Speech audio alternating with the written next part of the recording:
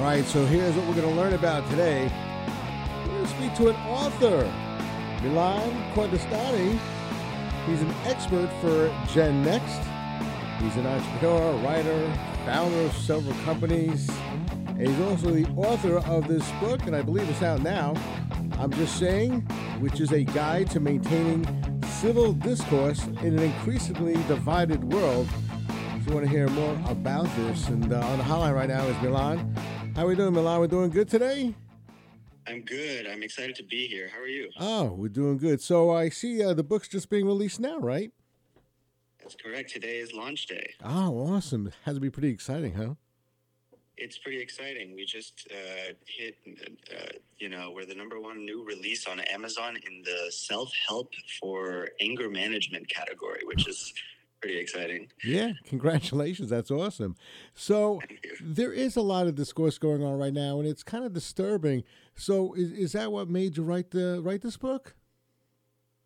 To an extent, yes. I mean, I started this company, a publication called The Doe, and if you can visit it at thedoe.com.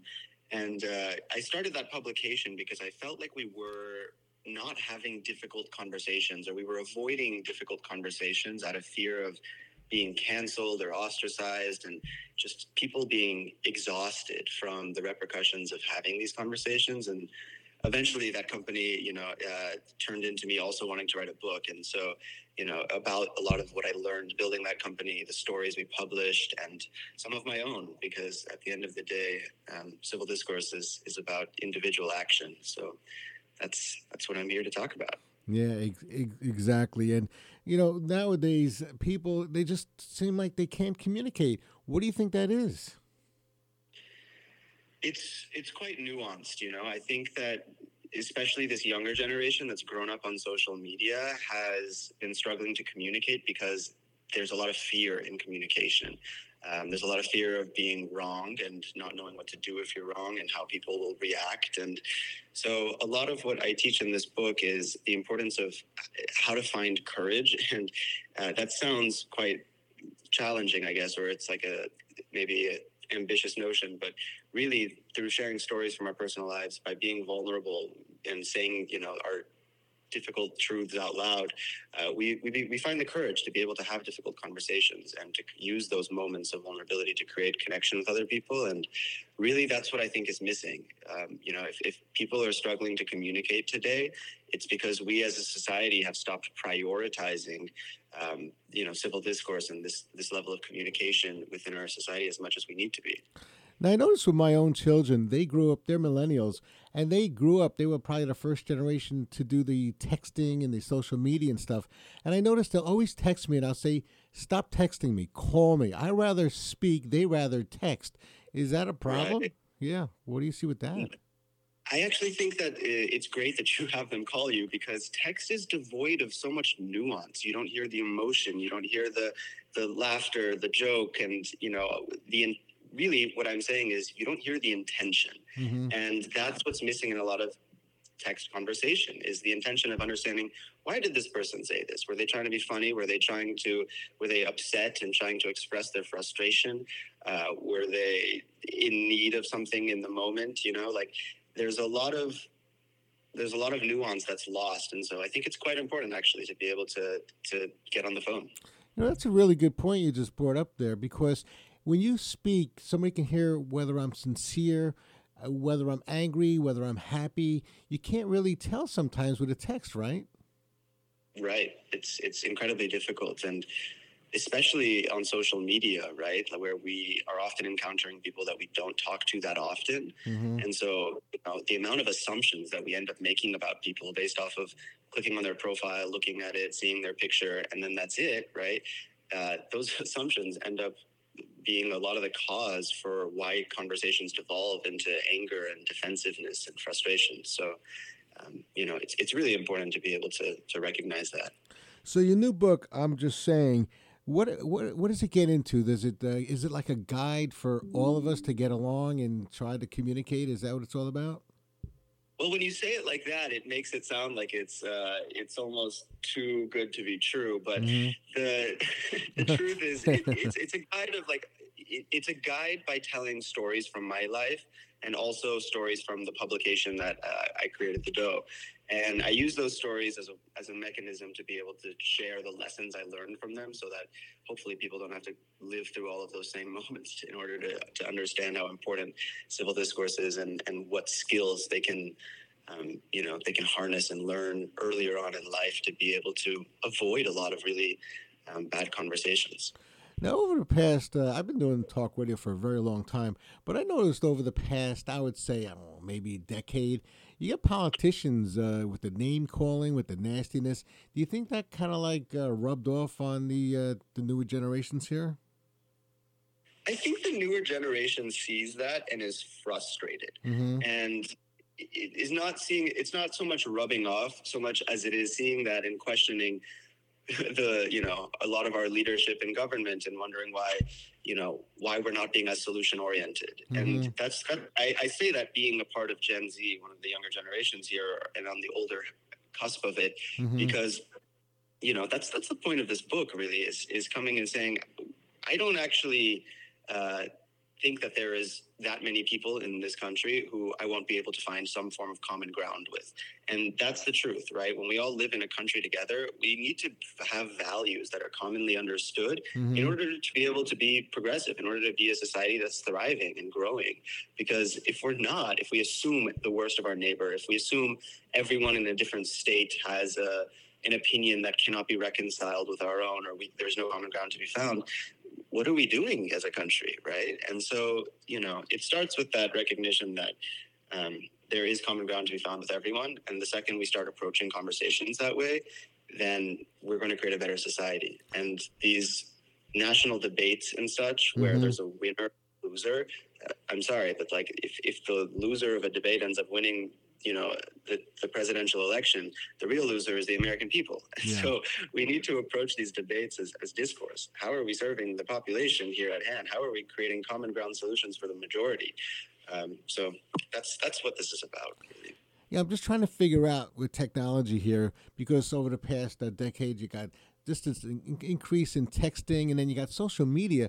And I got to tell you, I've never seen such nastiness on social media in my life. You would never speak to people face to face the way it's done on social media. You're right, and that's the so important part of it too. Is these keyboard warriors, but the reality is, when you're face to face with people, the conversation is much different. And so a lot of the values I teach in this they're not just tools for engaging in better discourse online, but really how you show up to these conversations as an individual. Because on an individual level, right, that's where I'm trying to get after people with this book, to understand that when you show up and you partake in that conversation, in that nastiness online, you are participating in the de-evolution or the development of our society and our culture. And truly, it's about showing up better on these platforms, because they're just, these social media platforms are a reflection of humans, and probably at their worst a lot of times. Yeah, I gotcha. And sometimes they take out their frustrations. Now, I have teachers listening. What grade do you think they can start introducing your book, I'm Just Saying, to? Because I believe the earlier we get the children to start reading and getting a guide like this, maybe it'll just save us. You know what I'm saying? So what do you suggest for teachers listening right now?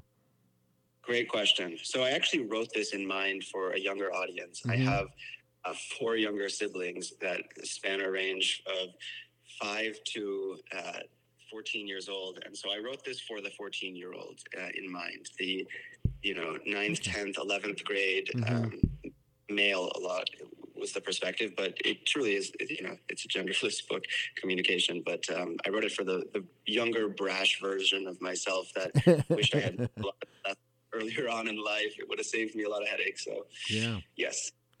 So we're looking at, I would imagine, young people heading into high school now. This may be a good book. I would, honestly, I'm going to speak to my local school board about you, but I really am. I'm going to say to them, I think you should introduce this book in the 9th grade or even in the 8th grade, because I feel that now people have to have a guide, because there's no guide right now, to be honest with you, right?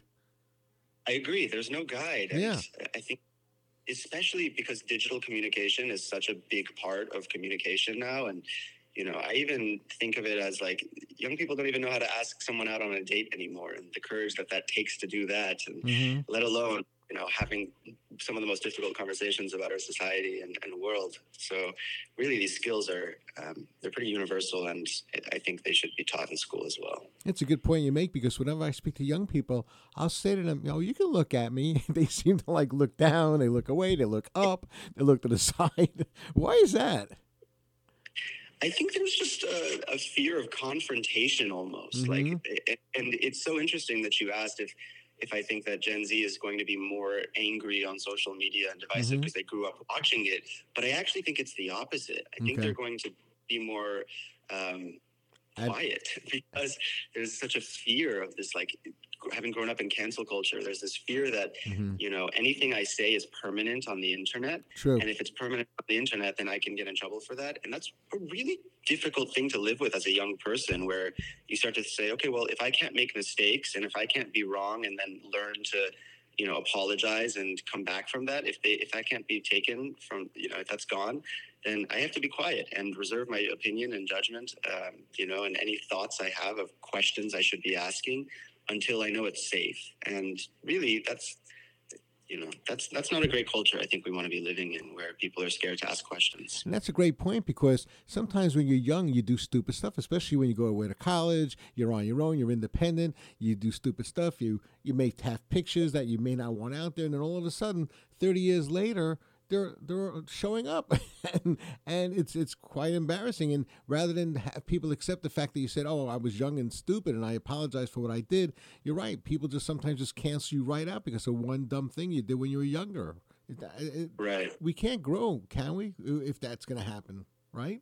We definitely create an environment where children are going to have a lot of mental health issues if they can't be wrong, right? If they can't be young, make mistakes and come back from that. And I think just like there's this guide to, creating civil discourse in your life and having these difficult conversations, whether it's online or in person, there should be likely a guide as well to how you exist online, whether it's content you're putting out, videos, pictures, and so on, and at different ages in your life. And I think some of these social media platforms are starting to create some sort of regulations around that to make sure, 13-year-olds aren't going and expressing whatever opinion they have at 10 or 12 years old, because it's likely going to change by the time, they get older. So some of these things are helpful, these light regulations for the youth. But nonetheless, I think we have to really, it starts from a societal and cultural level. We want people to be asking these questions, having difficult conversations, not being scared to embark on them, and giving them that confidence to do so. It comes down from two things. One, it's the tools and such that I'm teaching in this book. But the other part of it is by showing up better, creating a culture that supports this. Yeah. Because at the end of the day, it's building a culture where you feel comfortable and safe to do these things. So that really is the case here. Milan Kordestani, he is the author of this phenomenal book that's out now, I'm Just Saying, A Guide to Maintaining Civil Discourse in an Increasingly Divided World. I know I'm going to speak to my daughters about this, to get this for their children. Teachers, get it for your students, and everybody. I encourage you to go out there and get this book. This is a phenomenal book, and you are an incredible speaker. You really are. You're very motivating. Did anybody ever tell you that before? It's good to hear. I mean, I appreciate that. Thank you, Tommy. Yeah. Well, Milan, where can people get the book now? They can go to Amazon. Who's carrying the book right now? The book is everywhere, so you can get on Amazon, Barnes & Noble, anywhere you buy books, even Audible. I've recorded it myself, reading it out loud. So, yes. Milan, really, listen, you're a great guy. Thank you for writing the book. Good luck with it. Congratulations, and keep in touch, okay? Thank you, Tommy. I definitely will. Where can I connect with you as well? Well, you can send me an email anytime you want, Tommy@TommyGShow.com. Sweet. All right. Thank you so much, Tommy. Appreciate it. My pleasure.